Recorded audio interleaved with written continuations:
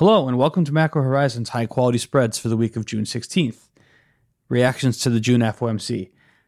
I'm your host, Dan Creeder, here with Dan Belton, as we discuss our main takeaways from the somewhat more eventful Fed meeting than we were expecting.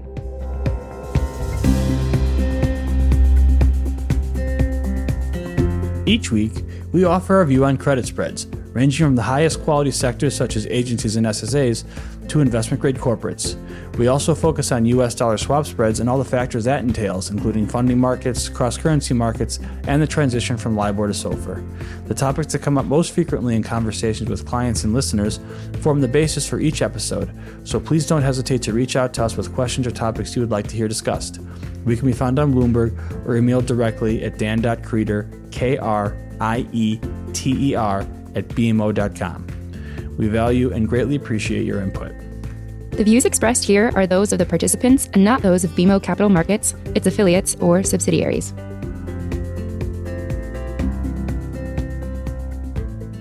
Well, then why don't we start with the details of the release itself before moving on to the contents of the question and answer, because I think we did get a few more fireworks than we were expecting at the release itself. First, we did have an adjustment to the IOER RRP rates. We'll talk more about that later. I think obviously, any conversation around today's FOMC release has to start with the dot plot, the 50 basis point hike that priced into 2023. It seems to be the headliner of the day. Treasury rates in the 10-year sector are off as much as 10 basis points at times during the day. But how did you read it? Might be a bit of an overreaction. Yeah, I thought the SEPs were definitely the story of the release. Like you said, the two hikes in 2023, I don't think anyone was really expecting that. I also thought the 7 of 18 dots showing a hike in 2022 was more than I was expecting. It kept the median dot at the zero lower bound for 2022, but still to see 7 of 18 dots off of that zero bound by the end of next year was somewhat surprising. From the statement itself, I actually thought there was an opportunity for that to have been more hawkish than it actually was. And there were two places where I was expecting for some more of a change in the language than we actually got. So first, there was the language that inflation has risen and it's largely reflecting transitory factors. That was unchanged, which I thought there was some risk they gave more credence to the growing inflation in recent months. And then the second thing that I thought was notable from the statement was also unchanged when the Fed said that there was substantial further progress needed to reduce purchases. Not groundbreaking there, but I thought given that the Fed had tipped its hand that they were talking about tapering from the April minutes, that there was a potential we saw the Fed maybe lowering the bar for the potential removal of accommodation. Yeah, it was an interesting sort of dichotomy there before the press conference started, because I agree with you. Certainly the dot plot came off as way more hawkish than we were expecting, but then the statement itself, where they could have been more hawkish, they weren't. So was this an instance of, okay, this is the dot plot, it's individual assessments, and it just ended up coming off more hawkish, but it's not what the committee intends? We'll find out at the press conference. And then we did. And maybe going in, I was expecting it to be more along the lines described before, that actually the dot plot was more hawkish than the Fed maybe intended to communicate. But then I thought that Chair Powell, particularly in his prepared remarks, which was interesting. That's usually sort of the least exciting part of the process. I thought the prepared remarks today had a few nuggets in there that are worth talking about on the hawkish side. And particularly at one point, you have to forgive me for paraphrasing because you can only take notes so quickly, but he said something to the effect of bottlenecks and labor constraints raise the possibility that inflation could turn out higher than we expect. So at least as I first heard it, and I'd have to go back and listen to it again, but my memory of the reaction was, this is the Fed opening the door to inflation not being transitory. Did you interpret that the same as I did? Yeah, the quote that I saw was that he said inflation could turn out to be higher and more persistent than we expect. That was certainly the headline I thought from the prepared remarks from Chair Powell. There was certainly a lot more there than there was in the statement. He did sort of walk that back later, where he said a couple times that while we don't dismiss the risk that inflation pressures are lingering and higher than we expect, that's not our base case, and we still think we are not behind the curve on inflation.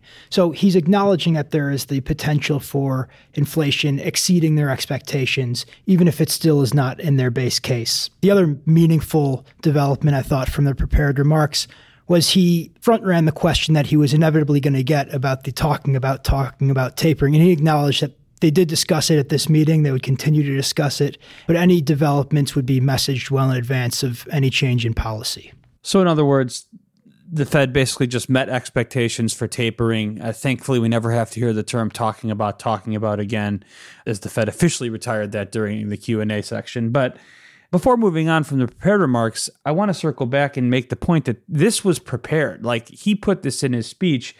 You had the exact quote, could turn out higher and more persistent than we expect. So more persistent is literally the opposite of transitory. So it struck me as really surprising that in the prepared remarks, the chairman sort of opened the door to inflation not being transitory. And I couldn't really shake that feeling throughout the rest of the Q&A. Like, we'll get into some specific questions on the Q&A, but obviously it was primarily focused on inflation, probably 8 to 10 different questions, just asking about inflation in a different way. And the general feeling I got, the sense I walked away from it with, was Chair Powell really seemed to stress the uncertainty around everything. He talked about the drivers of transitory inflation. We all know the bottlenecks, the base effects. He talked a bit about the labor supply and how that's been being constrained. He listed 3 main drivers of those labor constraints. Again, pretty well known here. Some safety concerns regarding the virus, some caregiver concerns with children not going to school necessarily and parents having to stay home to watch their kids. But then the third one, he explicitly acknowledged unemployment insurance and the impact that stimulus funds could be having on labor supply. And this is the first time that he really admitted to that potentially being a factor. I mean, I think at the last press conference, he sort of alluded to it kind of hand-wavingly. This time it was built into his prepared remarks that was something that was impacting labor supply. And in every question, kept harping on how these factors should be transitory, and at some point in time, they should start to fall. He had a specific example talking about lumber. At some point, that should start to fall. But he kept harping on the timing on this is very uncertain. We're sort of flying blind here. This is a never-before-seen thing with the pandemic and a reopening of an economy. All that's very true, very honest, and good to hear from the Fed. But it struck me as saying, like, well, we don't know when this stuff is going to fade. And then it's like, okay, well, then what's transitory? When is transitory no longer transitory? After 6 months, a year, 2 years? Like, it didn't seem to me that the Fed had a very high conviction definition of inflation, when they expected things to turn around, and how they would feel comfortable characterizing inflation as transitory. I'm curious what you took away from the Fed's characterization of inflation just in general over the course of the Q&A. Yeah, I thought generally the same. They did certainly waver for the first time that I've heard in their conviction that inflation was going to be transitory. And maybe that's by virtue of just the fact that we are starting to see these prints. It's no longer a concept out in the distance where he's been saying for most of this year that we're going to start to see inflation due to base effects and transitory nature in the spring. Now we've seen those high inflation prints, and he's saying, well, we still think it's transitory, but it very well may not be. And certainly part of that has to do, I think, with the supply chain bottlenecks that he talked about. But I think more broadly, we've talked about how he was much more hawkish than most were expecting. And I think Chair Powell is by nature a pretty dovish Fed chair, but it's a pretty difficult time to deliver a dovish message. You have some of the highest inflation prints we've seen in the past decade. You have an economy that's by many accounts booming, with a lot of pent-up demand being released in real time. And when you look at it from that standpoint, yeah, it is probably appropriate for the Fed to start to really begin the process of removing all of this accommodation. You need to talk about some of these secular and structural changes that the economy is going through as a way to say, well, we're not definitely sure that things are heading down that path, even though it certainly seems like that. A couple times today, he talked about how in the past cycle, we thought we were near full employment for many years before we actually were, and the labor market just kept tightening and tightening. And there's no reason to think that couldn't unfold this time around too. So I thought that was a slightly dovish message. But yeah, overall, there wasn't a ton of room for him to deliver his usually dovish tone. I hear what you're saying, that at this point in time, it's tough to deliver a dovish message, but I just think they could have been more dovish. This seemed like an almost intentional hawkish step to me. He even said at one point in time during the prepared remarks, again, the bottlenecks on the supply side were larger than anticipated, which precipitated some FOMC participants to adjust their readings of PCE higher, or something to that effect. Again, I'm reading my notes, not the actual transcript here. But that was right along the time he was admitting that potentially inflation would be higher and more persistent than they thought. They're talking about how, well, we didn't have great visibility into the bottlenecks, and that ended up making inflation higher than we thought. Okay, well, if you were already surprised by the inflationary pressure of bottlenecks, who's to say you're not going to be surprised in the future, and that those pressures are going to continue alongside a labor supply and demand mismatch that's going to continue? So I don't want to belabor the point. I just thought, particularly when reading into the prepared remarks, that it was an almost intentional hawkish step. And so, the market reaction here with with 10 selling off and equities notably lower here, I think that all makes sense. In terms of credit, we don't really have a good way of measuring that now. I'll be surprised if spreads aren't at least a little bit wider in reaction to the FOMC. And before we move on to some of the more technical aspects of the meeting and the press conference, I do want to focus on one other sort of quote-unquote macro question that the chair received during his press conference that I took note of, at least. And that was a question regarding the employment sector particularly. And the question was something to the effect of that, we're seeing pretty strong employment reports. Wages appear to be on the increase. Given sort of the difficulty or uncertainty in measuring unemployment at this point, how is the Fed viewing employment reports? Something like that. And Chair Powell responded by giving a characterization of expecting a very, very strong labor market in the very near future. It was actually the second time he'd said it.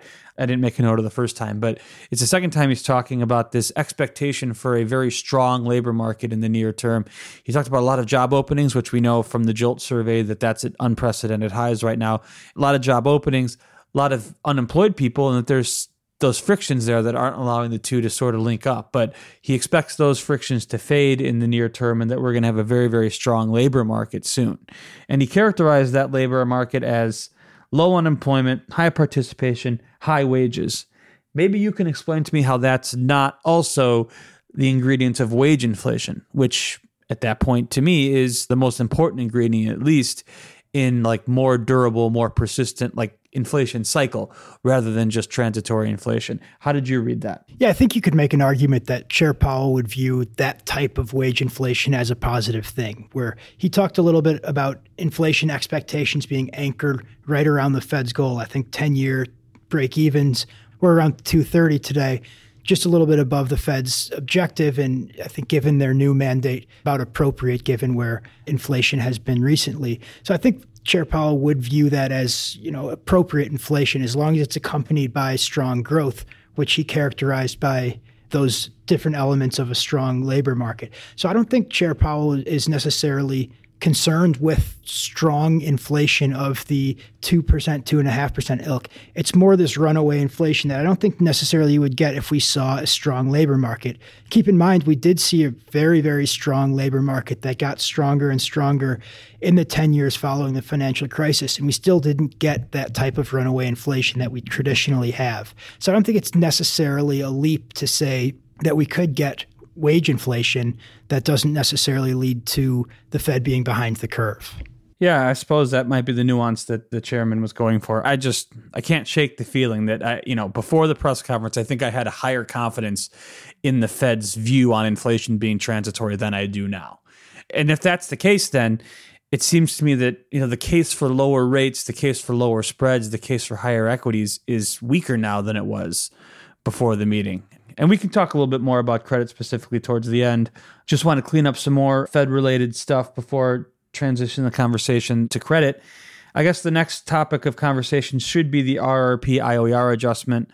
I guess not much to say on this, really. We were very conflicted on this going into the meeting. Personally, flip-flopped on the issue a couple of times, just because everything the Fed had told us as far as that they didn't want to do it. My view on it was the Fed would only raise those rates when they had to, but at that point that they had to was rapidly approaching, given RRP volume pickup. And so they gave the 5 basis point increase to RRP IOER. What does that ultimately matter? I think there was actually a question on that during the Q&A where one of the reporters asked, so do you think this will actually decrease the volumes of the RRP? And how did Powell respond? Yeah, he said, maybe, maybe not, essentially. I thought it was interesting. He gave the primary rationale for it. He said to keep Fed funds within the range and also to support functioning of money markets. I thought that might have been a nod to the fact that you have all of this money parked in money market funds, receiving 0 basis points of return day after day at the Fed's RRP facility. So it was sort of a nudge higher in that rate to give some return to these money funds that are undoubtedly struggling with these $500 billion daily in 0 returning assets. Yeah, and that's the important thing. We even said this in our written work, that if the Fed was going to increase these rates, it was because they were concerned with repo rates, even though Fed funds is its official rate. Sure, they said that it was to keep Fed funds well within the range, but we hadn't seen Fed funds drop lower than 6 yet. And we have a pretty long and well-established history that the Fed was tolerant of Fed funds at 5 basis points or even less than that from the lower bound for a matter of weeks or months. So they didn't say it, but I think you're exactly right. The driving force behind this move had to have been concern about the money fund complex. You were starting to hear anecdotal reports and see reports on media outlets that money funds were taking the steps of turning away money to try and keep rates positive, things of that nature. That's obviously not what the Fed wants to see. So they made the move. Yeah, Powell said it could have some impact on RRP volumes. He said something like, yeah, you think it would, but it's possible that it won't. I don't see a scenario where it does have any impact on volumes. I mean, what's that feedback mechanism? It's still going to be the floor, and the floor still soaks up excess reserves. That's just at what rate they pay for those reserves. And I don't see how this changes the amount of excess reserves in any way. It just changes the rate. So I would expect RRP volumes to stay very, very high, but we know now that that floor, which has held very firmly this whole time, it's going to hold at 5 basis points. So we don't need to worry about negative SOFR, negative repo. We shouldn't have to worry about money funds turning away money, at least to the same degree they were before. So looking ahead, Dan, if that's what they accomplish with this technical adjustment, is this it? Do you think that there's any reason to think that they'll do this again? It'd be surprising. I think the Fed's RRP rate has been a pretty strong floor at the bottom end of the range. They've only had to make one upward technical adjustment before this, and that was when the RRP rate was actually 5 basis points below the floor. So given that the RRP rate is now 5 basis points above the floor, I don't think we would see downward pressure on Fed funds that's going to get the rate down below the RRP rate. So I would be surprised if we saw another upward technical adjustment. Yeah, I'm with you. I think this was it. I think the Fed just wanted to take away any of that discomfort at zero or any concern that it would go negative. Now it won't. So I'm with you there. Another thing that our readers know that we've been looking at and waiting for rather patiently here is any word or update on the SLR. And the chair fielded a question on the SLR during the Q&A asking specifically for any update or any guidance on that. Didn't get much of an answer. I don't think there's much to discuss here. He said, we're working on it, nothing to share in terms of particulars or timing at this point, though it did seem to me that Powell is hinting pretty heavily that there's going to be a change coming. Yeah, he did make an effort to justify why that might be appropriate, and maybe that's just purely for political reasons. Remember the political backlash against any speculation that the Fed was going to extend the SLR exemption. So he just sort of talked about the virtues of maybe tinkering this rule. Who knows how much to read into that? But yeah, he did talk about why it might be appropriate. Yeah, I don't think that changes anything. We're all expecting a rule. We just don't know when it's going to happen, and we don't know what it's finally going to look like. I mean, I think my view is that it's going to be treasuries and reserves, which should ultimately put upward pressure on swap spreads. But there's nothing to either support or refute that notion from today. So SLR is coming at some point. I think your point on it, his comments today being pointed a bit at the political backlash, I hadn't considered that. I like that. But high level, really nothing to take away from that today. Well, I guess the last question we could talk about really quickly, that was sort of interesting when the reporter asked if the Fed thought that they were trapped out of fear of a taper tantrum. And it was the first time, actually, that Chair Powell used the word taper for the entire hour-long meeting of the Q&A. He didn't say it until the end, and he said, we can't be absolutely certain on the timing. And he said something to the effect of, we'll do everything we can to avoid an adverse market reaction. But when our macroeconomic goals have been hit, we will taper. Again, this doesn't probably change much. I think we would expect him to say nothing else. But I don't know, did you read that at all as maybe something the market maybe wouldn't love? Not really, to be honest. I mean, I think everyone knows that tapering is coming, especially given the trajectory that the economy's on. I think it's hard to argue that removal of some amount of this accommodation isn't appropriate. So I don't think the market is under any illusion that it can play the tail that wags the dog, in a sense that it could prevent the Fed from tapering despite the economic fundamentals warranting it. Yeah, I agree with you wholeheartedly. I just thought we could at least mention that here before we move on. And actually, that question segues nicely to just, I want to have a brief discussion on tapering and the impact it could have on credit spreads before we wrap up the podcast today, because I don't think that anyone's expectations for the tapering timeline were altered meaningfully today. I think, if the consensus is an announcement by the end of this year for implementation in Q1 of 2022, I don't think that got altered today. But if it did get altered, of course, it would have to be that those expectations for tapering were pulled ahead, particularly if we thought the Fed maybe indicated a slightly weaker hold on inflation than we thought going into the meeting. So I guess what I want to get at is, do we expect a taper tantrum? It was the focus of the press conference for sure, at least the Q&A portion of it. So Dan, on the topic of taper tantrum, where do you fall? I don't expect a taper tantrum. We've talked about this a little bit. The market seems to now be starting to price to an eventual taper, which is later on this year. I think we will see some market reaction to it, but that's going to be more of a function of the technical impact of this Treasury and MBS supply hitting the market and the market having to digest that, and then maybe crowding out to some extent some of the private market borrowing and other assets that are maybe finding a lower price as treasuries clear the market first.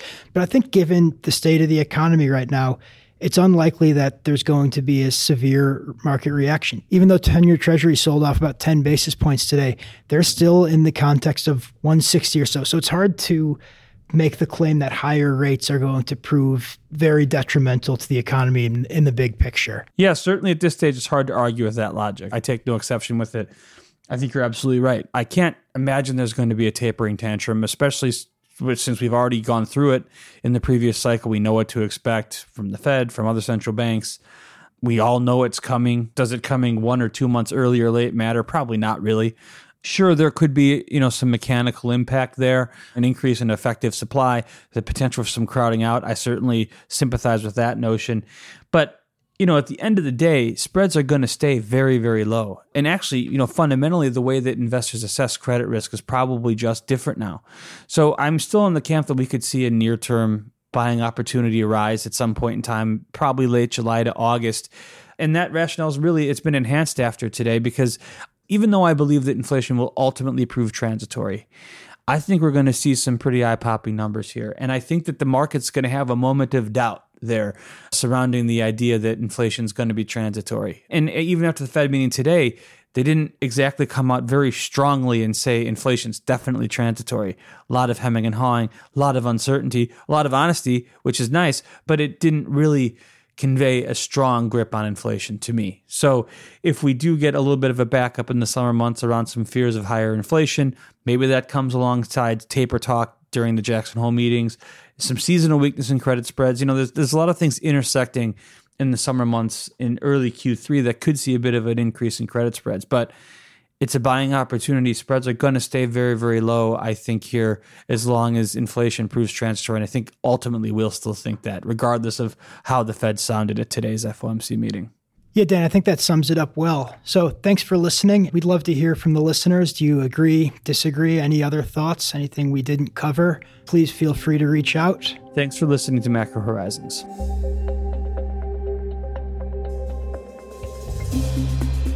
Thanks for listening to Macro Horizons. Please visit us at bmocm.com/macro horizons. As we aspire to keep our strategy efforts as interactive as possible, we'd love to hear what you thought of today's episode. Please email us at daniel.belton, BELTON, @bmo.com. You can listen to this show and subscribe on Apple Podcasts or your favorite podcast provider. This show is supported by our team here at BMO, including the FIC Macro Strategy Group and BMO's marketing team. This show has been edited and produced by Puddle Creative. This podcast has been prepared with the assistance of employees of Bank of Montreal, BMO Nesbitt Burns Incorporated, and BMO Capital Markets Corporation. Together, BMO, who are involved in fixed income and foreign exchange sales and marketing efforts. Accordingly, it should be considered to be a product of the fixed income and foreign exchange businesses generally, and not a research report that reflects the views of disinterested research analysts. Notwithstanding the foregoing, this podcast should not be construed as an offer or the solicitation of an offer to sell or to buy or subscribe for any particular product or services, including, without limitation, any commodities, securities, or other financial instruments. We are not soliciting any specific action based on this podcast. It is for the general information of our clients. It does not constitute a recommendation or a suggestion that any investment or strategy referenced herein may be suitable for you. It does not take into account the particular investment objectives, financial conditions, or needs of individual clients. Nothing in this podcast constitutes investment, legal, accounting, or tax advice, or a representation that any investment or strategy is suitable or appropriate to your unique circumstances, or otherwise constitutes an opinion or a recommendation to you. BMO is not providing advice regarding the value or advisability of trading in commodity interests, including futures contracts and commodity options, or any other activity which would cause BMO or any of its affiliates to be considered a commodity trading advisor under the U.S. Commodity Exchange Act. BMO is not undertaking to act as a swap advisor to you or in your best interests in you. To the extent applicable, will rely solely on advice from your qualified independent representative in making hedging or trading decisions. This podcast is not to be relied upon in substitution for the exercise of independent judgment. You should conduct your own independent analysis of the matters referred to herein, together with your qualified independent representative, if applicable. BMO assumes no responsibility for verification of the information in this podcast. No representation or warranty is made as to the accuracy or completeness of such information, and BMO accepts no liability whatsoever for any loss arising from any use of or reliance on this podcast. BMO assumes no obligation to correct or update this podcast. This podcast does not contain all information that may be required to evaluate any transaction or matter, and information may be available to BMO and/or its affiliates that is not reflected herein. BMO and its affiliates may have positions, long or short, and affect transactions or make markets in securities mentioned herein, or provide advice or loans to, or participate in the underwriting or restructuring of the obligations of issuers and companies mentioned herein. Moreover, BMO's trading desks may have acted on the basis of the information in this podcast. For further information, please go to bmocm.com/macrohorizons/legal.